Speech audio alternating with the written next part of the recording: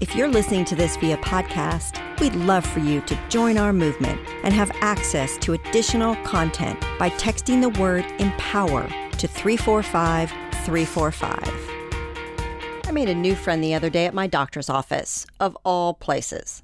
She eventually mentioned her divorce and how she had to figure out life solo in her early 30s.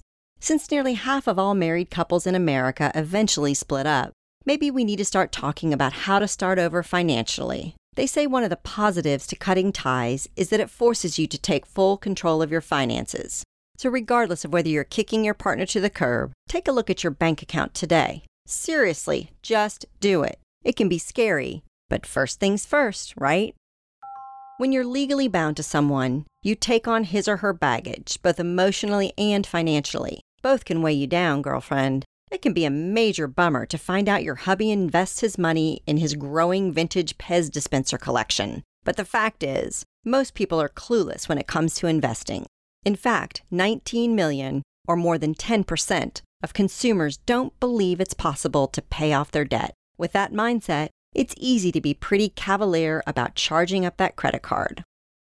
Today's Woman to Watch, Amy Novakovic, is here to help us with all our money woes. She says there are two emotions that hinder our potential wealth: greed and fear. We've all heard of those lottery winners that go belly up a year later, right? That's an example of greed at play.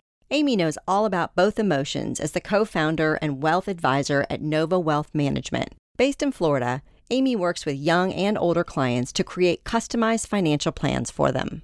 For many of us, working with a wealth advisor seems out of our league. That's the stuff for the billionaires of the world, right? Wrong. That's just our fear talking. No matter where you are in your career or life, getting help from an expert is for everyone.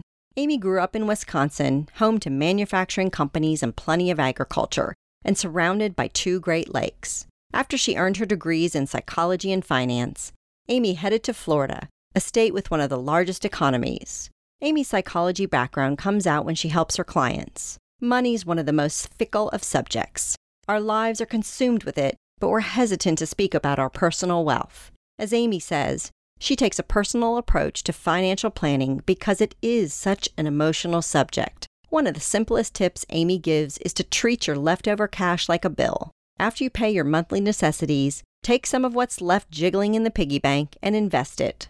She also suggests that once you do pay off your debts, continue saving money anyway because, well, life happens, and it's always good to stay ahead. A decade from now, you won't believe how, as Amy puts it, friggin' smart you are. We all make mistakes, but some mistakes can be detrimental, especially when it comes to your own venture. Check out the 5 money mistakes that can make or break your business by clicking here. Or if you're listening via podcast, head on over to onthedotwoman.com. Author and business guy Robert Kiyosaki said, "It's not how much money you make, but how much money you keep, how hard it works for you, and how many generations you keep it for." Looking for more inspiration, advice, and direction? Check out our new interview podcast, On the Spot, available now on any of your favorite streaming services, including iTunes, Spotify, Google Play, or Amazon Alexa. You can also find it on our newly renovated website, onthedotwoman.com. I go in-depth with some of our most intriguing on-the-dot women to watch.